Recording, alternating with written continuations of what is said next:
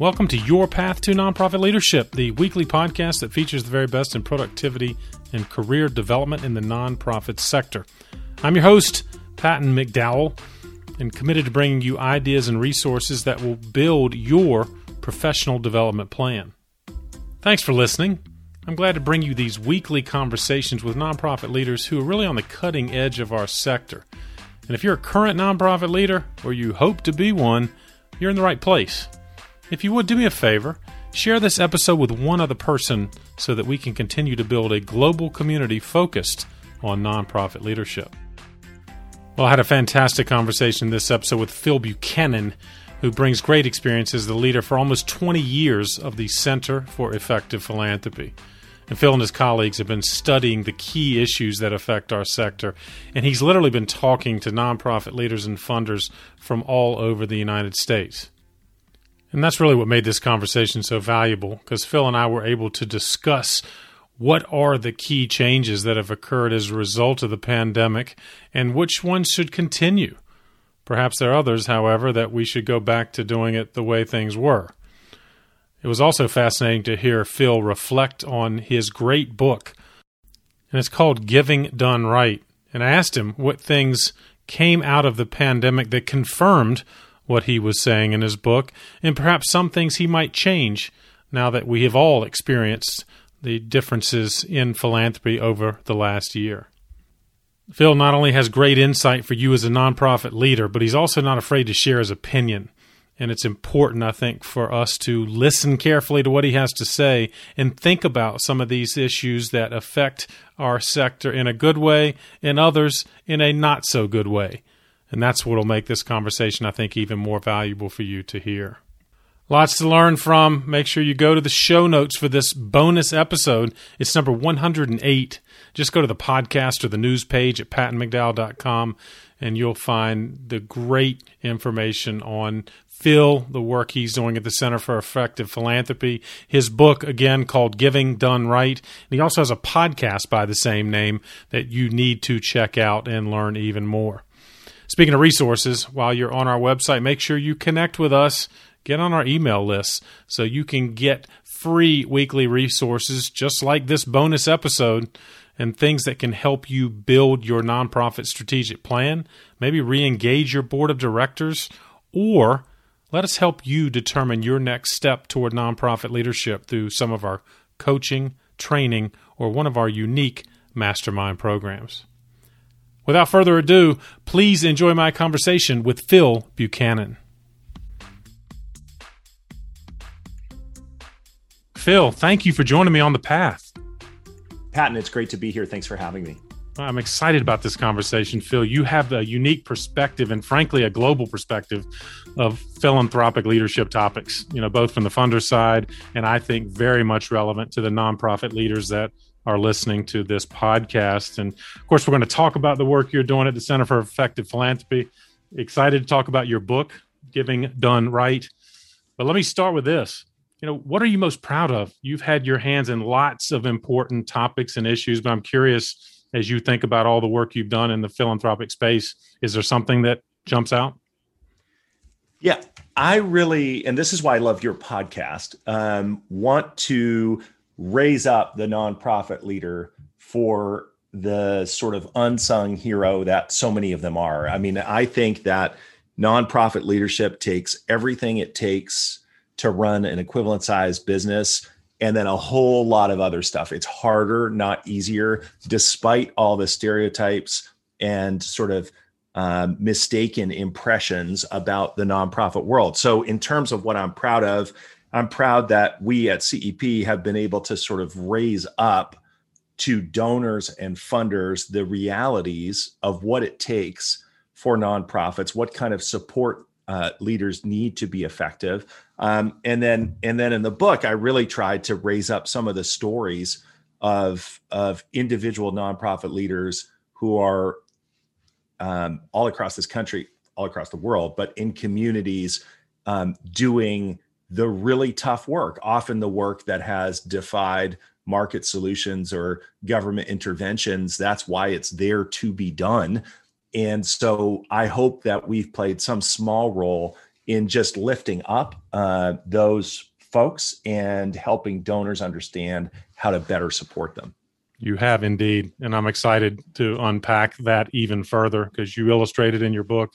And of course, we'll talk about the CEP and the work you're doing there. I guess I want to first ask you a question personally, because you and I both talked to a lot of nonprofit leaders who've been juggling this strange virtual world for the last year. Have you found anything in particular that's helped you stay organized and effective given all that you are, all the balls you're having to keep in the air? This is going to sound ridiculous, but the best thing for me is our family made a decision, like so many others, early in the pandemic, to get a dog. And really, that's great. So why has that been good for my productivity? It doesn't sound like it would be, and definitely in the first 6 weeks, because our dog was a puppy, it was not good. But it's been good because it's forced me outside more, forced me to walk more, several times a day. And I find that to be really useful to step away, especially when we're working from home. I'm starting to go back in the office now a couple of days a week, which is nice, but it's just been a really good break. And for me, and I think this is true for a lot of people, and there may even be some science behind it, you get clarity on things, even things like, well, what should my priorities be for the rest of this day or for this week when you're out walking and when you're outside? And so that's been, I'm not telling everybody to get a dog, but it's been helpful for me. And plus she's the coolest. So anyway, that's awesome. Well, but I like your point of getting out and clearing your head. I'm guessing this will be a routine that you will maintain even as you start to go back to the office. Yeah. Well, we're none of us, I think, will be in the office as much as we were before. Right. So certainly I'll be working from home more. It's a little bit hard to maintain the routine when your office is in Central Square in Cambridge, if you've ever been there, which is not the easiest place to go for a nice, quiet walk. But I am going to try to get outside more and out of the office, even there during the days, because it helps me. It just helps me and it calms me down. Yeah, I think that's wonderful advice. And I hope that might be another silver lining that we've all picked up, that as much as there's efficiency in the Zoom world we operate in to some extent, we got to get up, we got to get out, right? And totally keep things moving. And well, for our listeners that don't know, Phil, let's talk about what exactly is the Center for Effective Philanthropy. Yeah, we're coming up on our 20-year anniversary. We are focused on helping foundations as well, increasingly as individual donors, to be more effective in pursuit of whatever goals they're pursuing. And we do a lot of things to try to pursue that objective.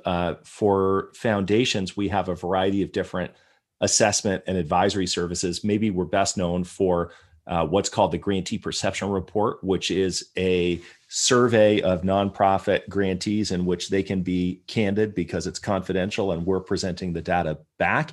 And the data is comparative because that's so important, because getting a grant from a foundation tends to be a positive experience. Folks rate high on an absolute basis, but on a comparative basis, there's all kinds of variation. So we tried to lift up the perspective of nonprofits to funders through that assessment tool. We also have a whole research agenda. Again, some of it is about lifting up the perspectives of grantees, declined applicants, others. But we also look at issues like foundation performance assessment, foundation strategy, what individual donors need to know about what nonprofits need. And then we have a variety of programming initiatives, webinars, conferences when those are safe to do, and where we bring folks together. Then there is one other kind of special program that sits within CEP. Maybe it won't forever. Maybe sometime it will spin out, but I'm super proud of it, even though it's a little bit different. It came out of our work with the Bill and Melinda Gates Foundation, where we had been surveying their grantees, and they said, boy, this is really helpful for us because we don't necessarily hear the most candid feedback directly from folks who want our funding, which is, huge dynamic. Understandable. Yeah, exactly. Yeah. But how about you help us hear from the people who should really matter the most, the people whose lives we're trying to improve. And we had many conversations with them about how we could do that. And we piloted something called Youth Truth, which was initially focused on their education grantees, surveying kids in schools about school climate, perceptions of academic rigor, a whole bunch of different questions. That the Gates Foundation is less involved now, but that has grown into a national student survey. We've surveyed almost 2 million young people, upper elementary, middle school, high school, as well as staff and family, and helped school districts as well as education funders understand how are young people experiencing school? How does that differ along various demographics? So it's called Youth Truth, youthtruthsurvey.org, and that kind of sits within CEP, even though it's separately branded. But that's such a fantastic resource for funders, right, who are trying to make a more of an impact. And so in essence, you have a lot of the research and data that perhaps will help shape literally how their giving practices continue. I hope so. And, all of the research reports are free on our website, cep.org. And this is a moment where it feels like funder practices, donor practices are changing, have changed in response to the crisis. And the big question, and changed in some good ways that I think are beneficial for nonprofits and for ultimate impact. And the big question now is, will those changes be sustained, or will donors and foundations just kind of snap back to pre-pandemic practices, some of which didn't make any sense? Right. So you hope, obviously, some of these changes will indeed be maintained. And I guess that leads to my question. As a nonprofit leader, I need to better understand the perspective from the funder.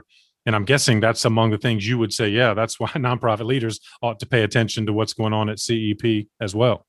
Yeah, I hope so. I hope that nonprofit leaders find our work useful. I'll give you an example of an issue everybody talks about, which is the need for multi-year general operating support, right? The incredible challenge that nonprofit leaders have when they are primarily funded with program restricted and single year grants, the difficulty of planning and hiring, covering core costs that might not be considered quote unquote program, a distinction that doesn't even usually make a heck of a lot of sense. Right. Well, in this crisis, it became just blindingly obvious that it makes very little sense to support an organization whose goals overlap with yours in ways that then constrain it from responding to an unprecedented crisis that required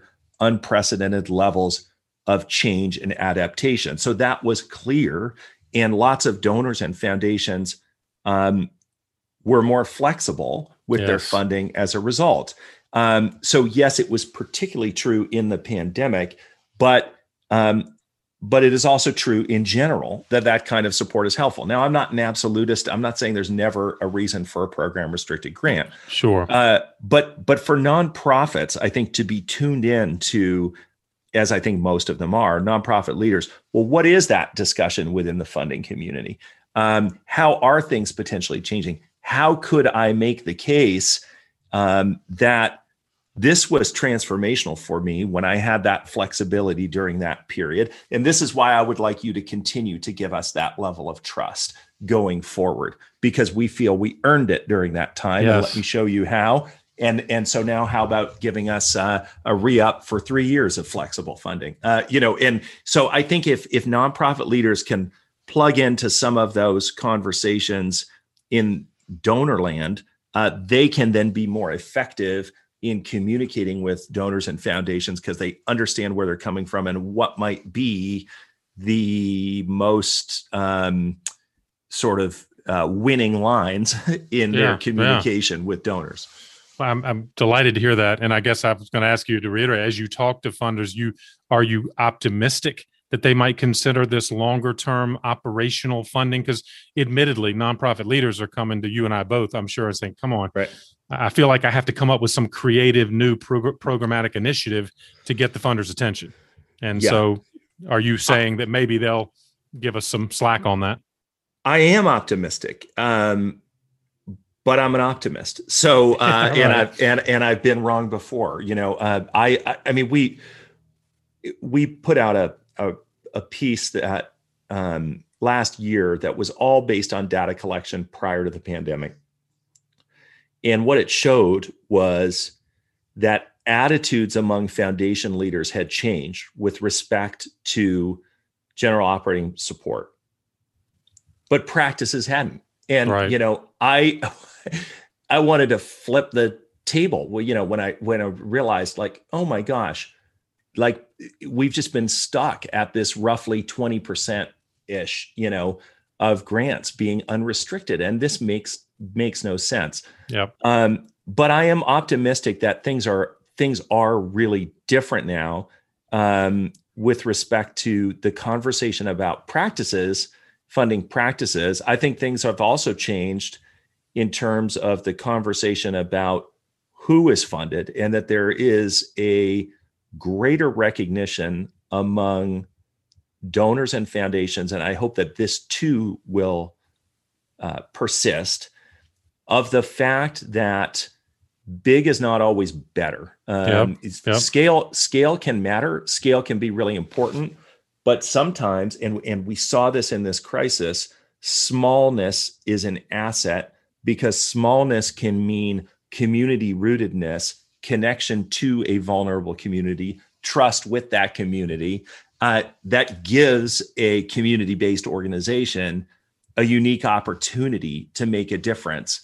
And I think some folks have recognized that in a different way, and we've seen some shifts in who foundations are funding as they've tried to support those organizations. So I hope that is just another example of something where, hey, we did it differently, and maybe this is something we should continue to do. And a third, I guess, example would be just the kind of reporting requirements for nonprofits. Like when all of these foundations reduced the reporting burden on nonprofits, did anyone suffer? Exactly right. Or in fact, did the reduced transaction costs on the nonprofit side and the funder side free up time that could be spent more productively in other ways? Well, it's such a good point. And did it illustrate, or this recent history illustrate, that there were barriers, right, to a lot of organizations? In particular, I would think what you're saying, Phil, the small organization that just didn't qualify. And now the funder, I guess, reduced some of that requirement for, the application process or whatever. So again, you're optimistic that might continue, that funders are like, all right, maybe we should be a little more, I guess, liberal in our consideration of organizations.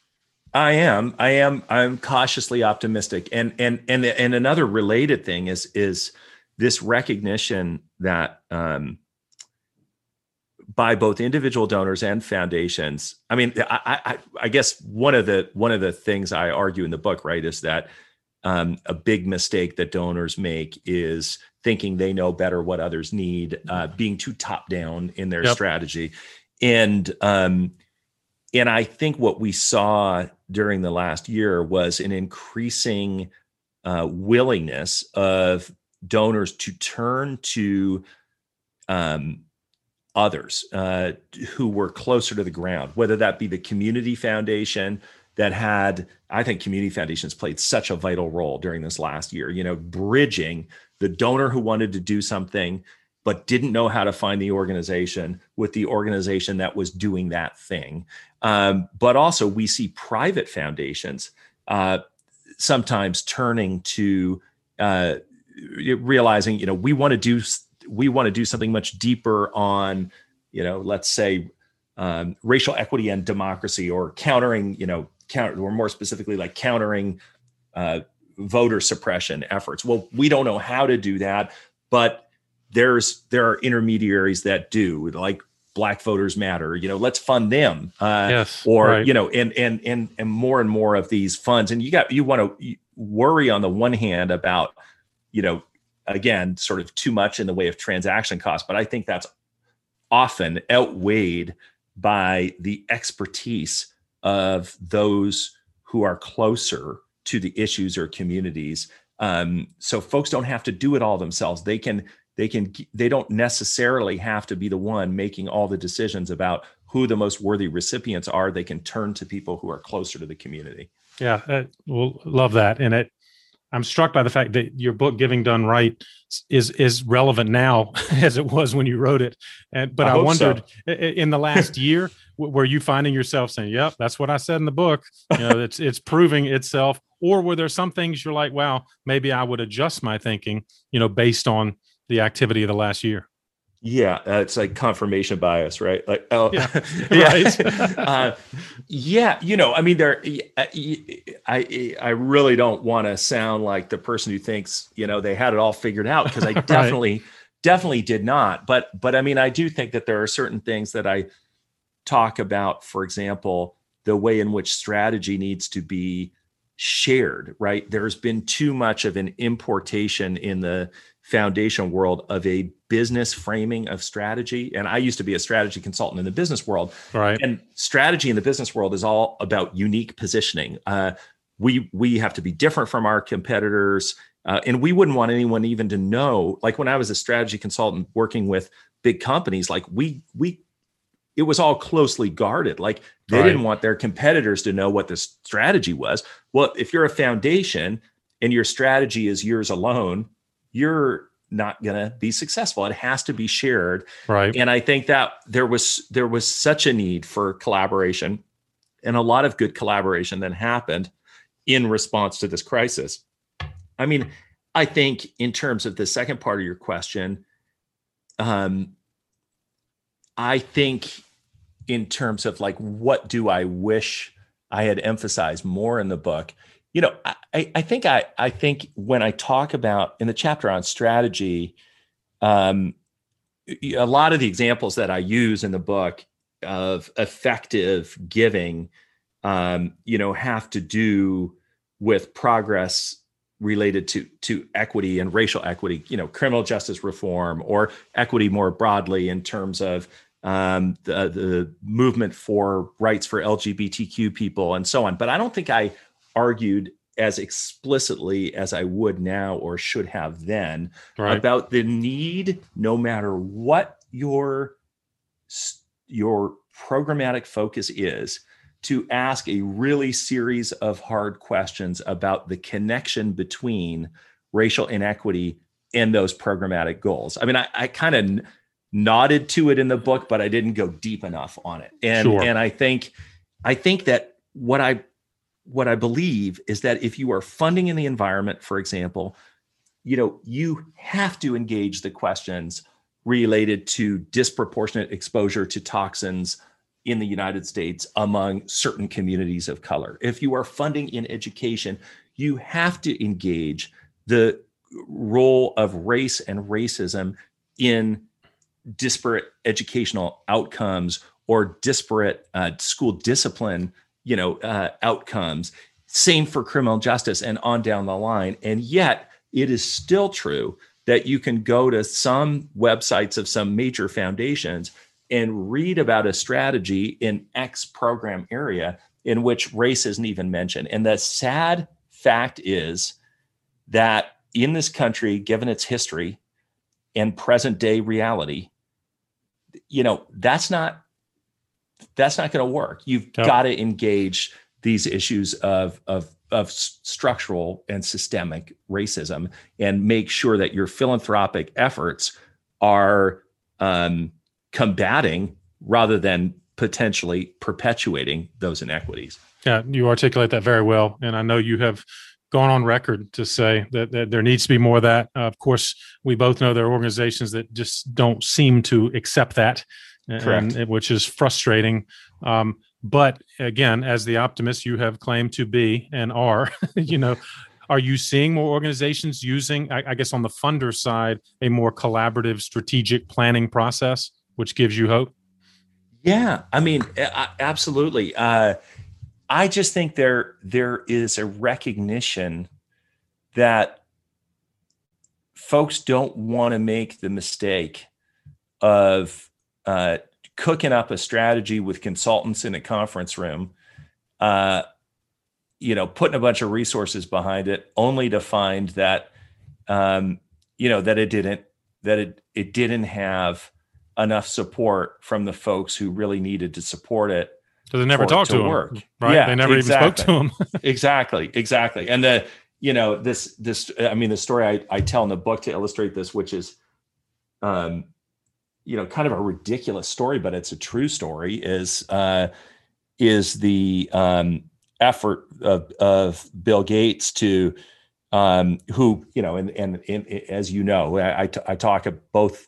I praise the Gates Foundation for unbelievable, I think, really important work. Lots of critics of it, but I think you cannot really argue that the Gates Foundation hasn't contributed to saving massive numbers of lives and contributing to a massive decline in worldwide childhood mortality, and that's to be applauded. Absolutely. And then I also have a lot of critiques of the Gates Foundation's missteps in areas like education. But on this particular topic, I write about this effort to encourage poor people in developing countries to raise chickens as a way out of poverty, and it was just like a classic kind of make sense in the abstract.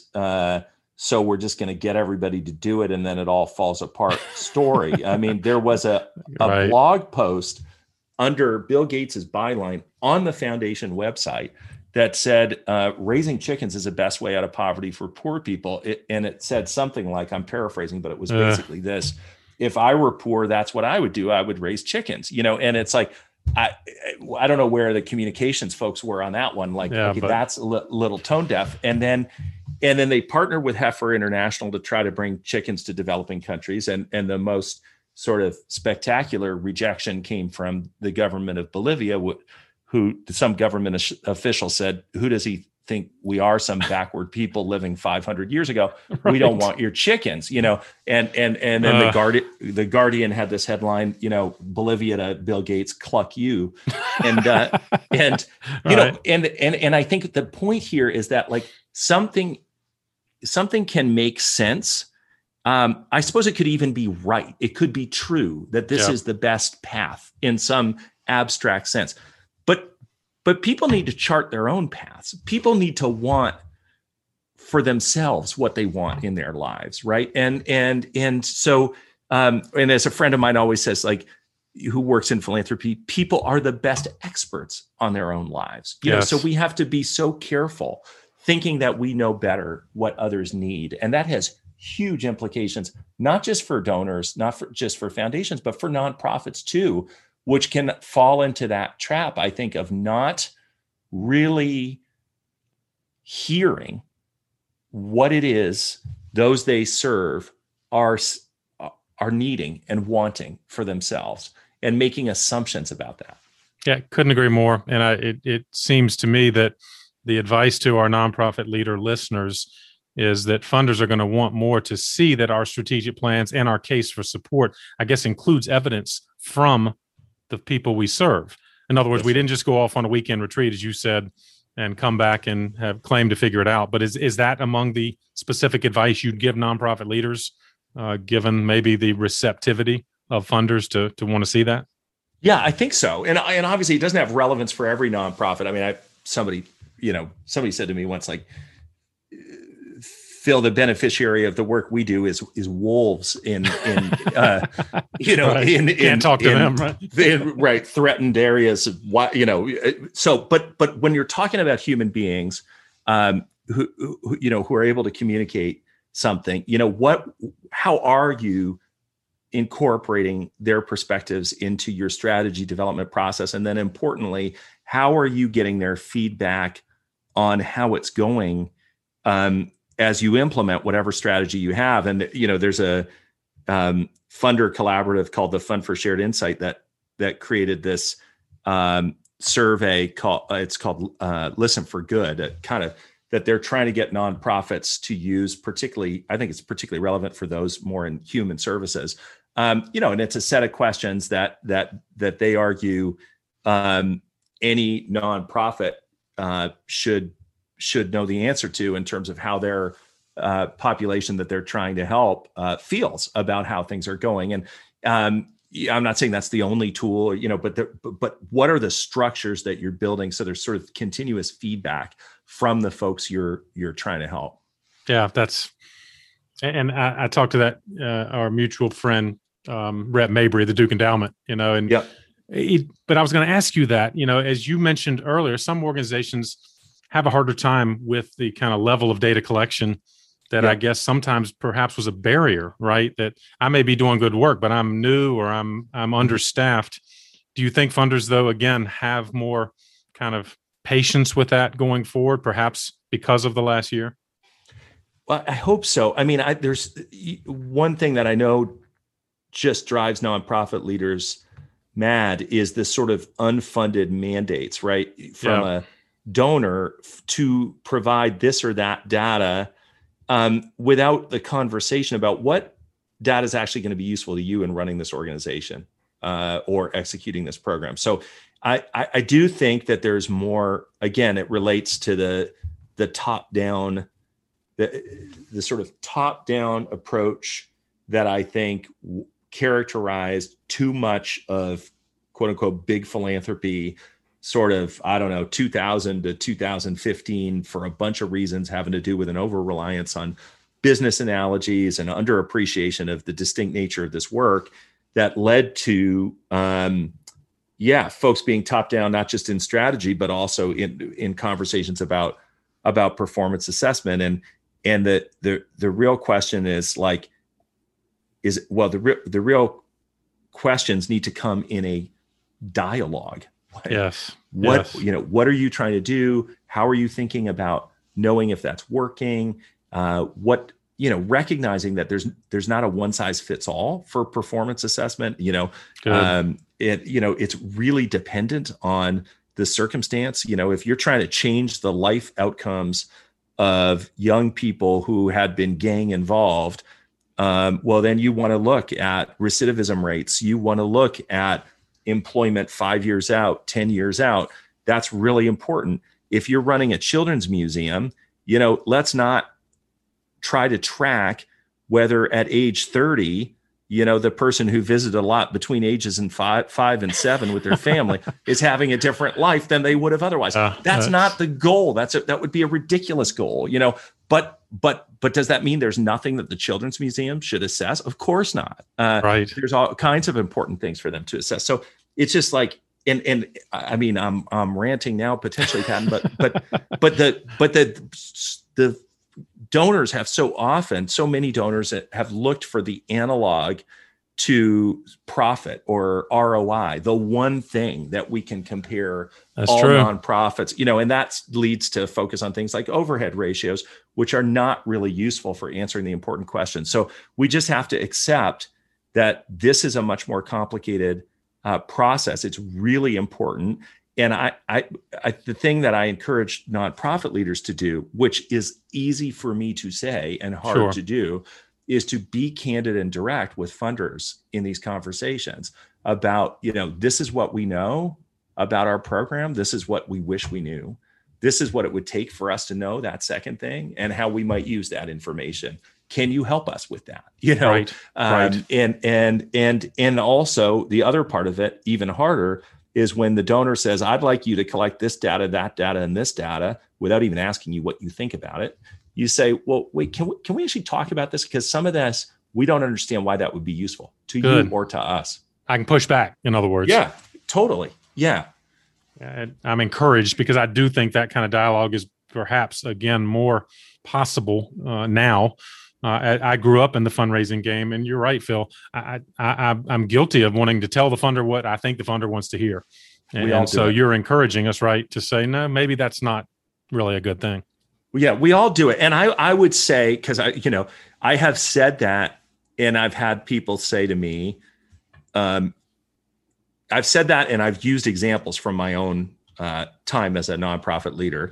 And I've had people say to me, and I think this is right, to push back on me in this way, Phil, you're a white guy with an MBA, who basically, it's easier for you, and exactly. I think that's true. And so I want to acknowledge that and also say, I hope still folks can find a way to say what they need, because you won't get it if you don't say it. And I fully recognize there's all kinds of power dynamics, and it's very difficult, and more difficult for others than maybe it has been than it has been for me. But it's just important to try to do it. Yeah, makes total sense. Is there anything else, Phil, as you in your research, and you again have been on both sides of the fence, kind of looking at the funder perspective and the nonprofit leader perspective, as to what funders are looking for? Perhaps some things that might surprise the nonprofit leader. We all talk about, all right, they're going to look for our board engagement, or they're going to look for the data we collect, or what are they looking for, do you think? And I know that's a generalization, but are there some things that have come up in your work that might be helpful? Yeah, it is so hard to generalize because donors are so diverse in their interests and what they're looking for. But I do think, being able to make a simple and compelling case about the what of what you do, the how of how you do it, and the how do you know that it's making any difference is the most important thing, so I think that's crucial. And I think right now, among many funders and donors, there is heightened sensitivity to the question of who is on your board, who is in leadership roles, how does that relate to the community that you seek to work with. Interesting. Yep. And I think that's a good thing. I mean, people have to be thoughtful about it and recognize that I never want to be misinterpreted here as saying that folks can't do really, really crucial, important work in communities that they didn't come from. Of course they can, you know, and also that connection to community being served is really, really important too. And I think funders are asking more questions about that and having more conversations about that. And, it relates to something that I have a lot of strong opinions about, which is who is on your board, and there's so much pressure for nonprofits to just bring the donors onto the board. Right. And I think there's so much lost if the board doesn't include the perspectives that allow it to really be about purpose and about, strategy. And so that's a little bit of a tangent. I apologize, but I think that it does relate to what donors want. And I think that there's some important conversations happening now. And I would point your listeners in particular to a recent article by Ann Wallestead, who's a friend of mine, who's the CEO of BoardSource, on becoming a purpose-driven board. It's in Stanford Social Innovation Review. I think it came out, in the first quarter of this year, 2021. It's outstanding, and I think every board should have a conversation about that article. I cannot wait to lift that up. And you're right. I've had Jim Taylor, her colleague, on the podcast. And I don't know all the details of Ann's article, but I bet there's some similarities in what we discussed. And I'm glad you're raising it up that boards need absolutely. Right? They need to have that kind of conversation. Yeah. Are there any other questions the funders are coming to you for? In other words, I'm just curious, any other trends as they maybe in a good way reevaluate their giving practices? Are you kind of running into certain topics or questions as these funders have these discussions with you? We're being asked by a number of big foundations to help them collect demographic data related to what I was just saying, to understand better, like who are their grantees, what's the leadership team look like in terms of race, gender identity, various other demographic questions. Same for the boards. Not to say, people can get very worried about this. I think the point is not to say you have to be X or Y in order to be funded, but rather to be aware of what is the current situation, right? Like, who are we funding, like in terms of leaders, and this can be really, really interesting to, we were just looking at the data for one foundation that we had done this for. And, even just the simple recognition that the gender breakdown of the leadership of their grantees was totally different by program area, right? And that really, and it wasn't entirely surprising because certain areas are, tend to be more dominated by, leaders, one gender or another. But it was really important for them to see, wow, in this program, 65% of the leaders of the nonprofits that we're funding are women. And in this other program, 25% are, interesting. Just simple data that leads them to then ask some questions, including questions like, well, what's going on in this particular field that there isn't, that there seem to be some barriers for women leaders, and does that have any implications for our strategy, that kind of thing. So lots of questions about that. That's one area. I mean, I think another area, and again, we've already touched on this, is not surprising, is folks trying to figure out, okay, well, how do I advance racial equity in my philanthropy? And we had a webinar earlier this year on this topic with great folks, Darren Walker from Ford Foundation, Rashad Robinson from Color of Change, Trisha Rakes, who's a donor, Yolanda Coentro from the Institute for Nonprofit Practice. And wow, we had 1,100 people on the webinar. Now, that may not be a big number to some folks, but for us, we've never had a webinar with 1,100. I'd say that is before. Huge. Yes. Yeah. And they reinforced, obviously, some of these same things. And I'm struck by, again, if I'm a nonprofit leader and a board and maybe staff leadership, we need to really consider some of the demographics that you're talking about in terms of our membership, right? Both from a staff and a board side. Yeah, and another demographic element, if that's the right word for it, that I always wonder about on nonprofit boards is, why don't we have more folks on nonprofit boards who know about nonprofits? I'm struck by how many nonprofit boards will just be, and I got nothing against lawyers or investment bankers, but I see boards, it's like entirely lawyers and investment. Yes. And again, it's because this orientation toward the board as a fundraising board. That's correct. We need to have folks who understand the nature of this work, who can help bring that understanding and thoughtfulness to questions of strategy, to questions of how we assess and support the CEO.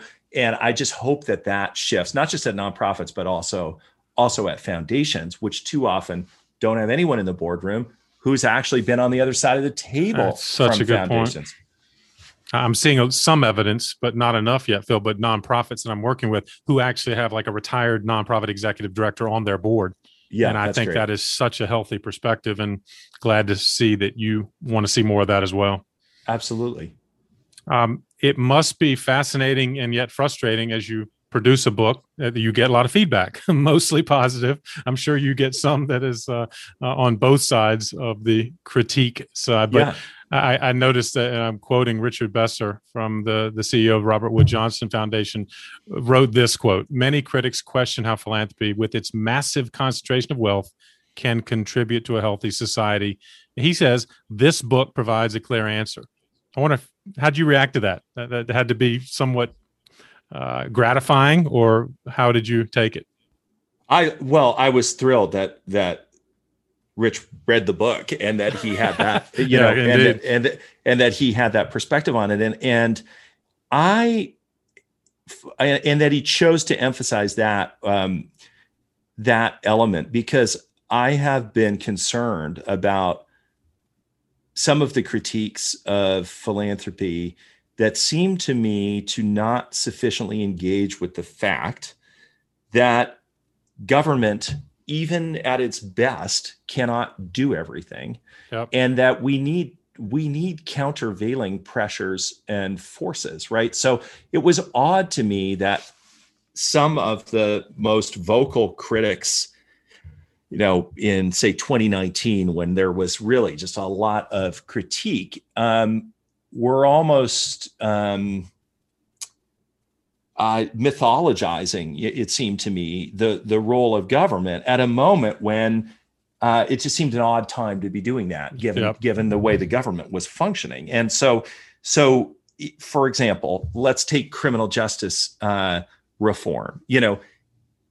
When you're talking about changing the criminal justice system, you're talking about changing government policies that have led to massively disproportionate rates of arrest, conviction, and incarceration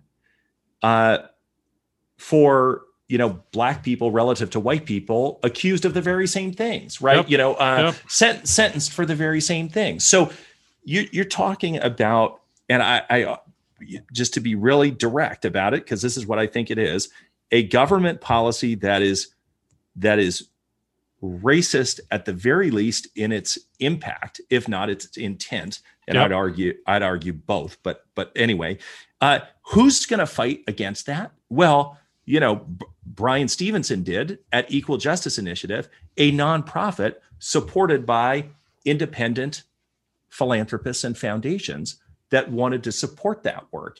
And that work has been incredibly important, and there's much work yet to do. But that healthy tension and friction contributes to a healthy democracy. And we see that time and time again. If you were upset about the separation of children from their families at the border, well, who was fighting for those children?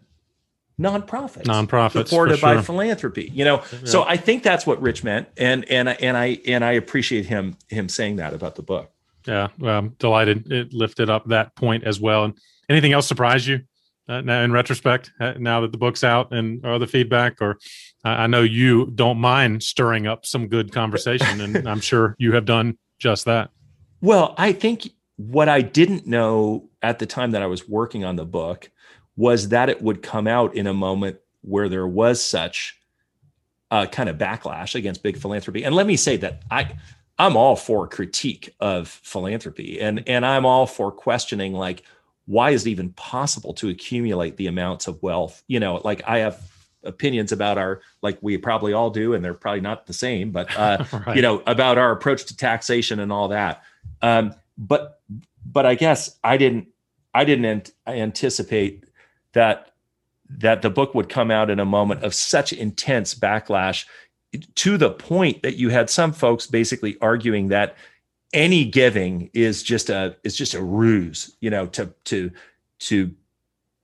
sort of bolster your reputation or distract from the bad things you're doing, and I think kind of cynical approach, isn't it? Yeah, I think that's preposterous. Like, we want to encourage people to give, and right. And it's so important. And we've seen in this last year how important it is. So I think it was surprising to me that in all of that, my book ended up being sort of positioned as the backlash to the backlash, and right. That wasn't really what I was trying to do when I wrote it, but I was happy for it to play that role. Well, indeed, I am as well. And all right, so if you did another book, and I'm not backing you into a corner, is there another topic you would tackle if someday you want to publish again? Well, I mean, I don't know. I don't know that I would ever write another book, but it was a painful process. But I mean, right. I think I guess even though it is a sort of theme throughout Giving Done Right, I think there is room for a book, and if I don't write it, I hope somebody does. And there've been books that have sort of been in this lane, but that really, really focuses on the topics you focus on in your podcast. So maybe you should right. write it, Patton, about that. That's not necessarily a nonprofit. I don't know. Sometimes not a nonprofit leader how-to, but rather something that educates this country about what it is, more powerfully about what it is nonprofits and their staff do. And I'm not saying all nonprofits are great. I'm not saying all nonprofit staff are great, but I've spent enough time in small, community-based organizations and bigger nonprofits to think that actually, like, there are great success stories that we're not hearing about. And I wish as a society we'd have maybe fewer books kind of putting on a pedestal the latest, tech titan or entrepreneur, and more. Actually, Paul Shoemaker just came out with a book that does this, I think, really well. More books that are lifting up the folks in the world that you're focused on and I'm focused on, Patton, like, who are doing just incredibly vital work to help others. Yeah, glad you say just that. A greater appreciation, right, for those folks who are indeed doing this wonderful work and perhaps aren't even fully recognized in their own communities. So I could not agree more. If there's opportunity to lift them up, we need to do it. All right, so Phil, as we close, you've given wonderful perspectives on all things philanthropy and nonprofit leadership.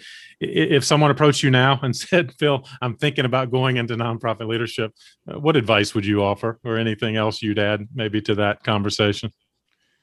I would say, and I do not believe this is an original thought, but I don't know whose ideas I'm stealing. So sure, that's okay. I would say look for these things in what I'd say go for it, and these are the things to look for. A job in which you feel you're really contributing to something you care about. Yep. A job in which you're working with people you respect, like, and maybe could even have a little fun with.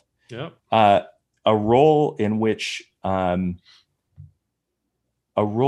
you're growing and learning. And I feel like I had a fourth one and now I just lost it, but that's what I would say. Well, that's a good three. That's what I would say. And if you find that, stick with it, and don't necessarily think it's going to be really easy to find again, because it might not be. Something you really care about, organization and people that you like and can work with successfully, and that you can grow. Yeah. Which I do think, and sadly, I think the nonprofit sector suffers from a turnover, as you well know.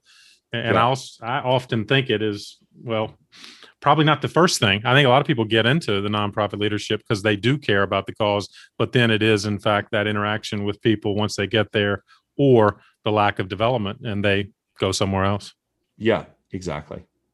Great advice. As a student of all things philanthropic, I'm sure you've come across a book or two in your day, Phil, that you might recommend to our listeners. Might you share one? We, of course, are going to lift up your great book, but I wonder, have other books kind of touched you along your leadership journey?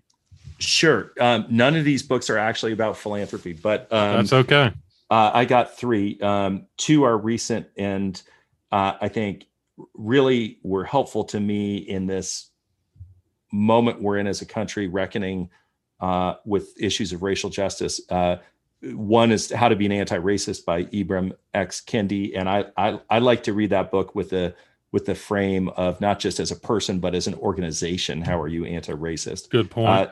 Secondly, a book called Biased by a psychologist at Stanford named Jennifer Eberhardt, really powerfully illustrating the ways our brains are wired for bias, and importantly, then how you create processes to reduce the opportunities for bias to infect decision-making. Interesting.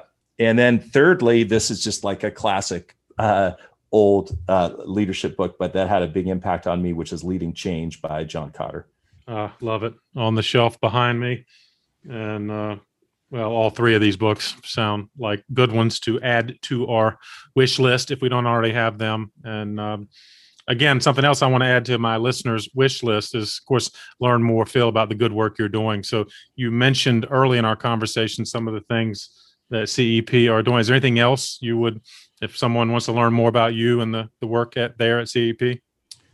Just two websites, cep.org, and the other one is the site for the podcast that my colleague Grace Nicolette and I host, givingdoneright.org.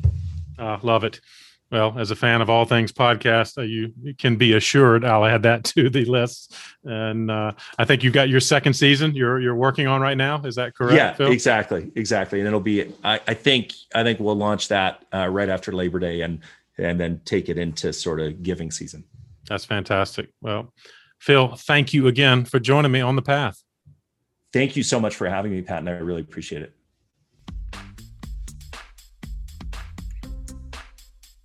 Well, I hope you enjoyed this conversation with Phil as much as I did and came away with some practical ideas that will influence your perspective on philanthropy and the key issues affecting our sector. Don't forget about the show notes. They are available on our website, pattonmcdowell.com. You can find out more about the Center for Effective Philanthropy and the resources there, and of course more about Phil's great book called Giving Done Right, as well as his podcast with the same title.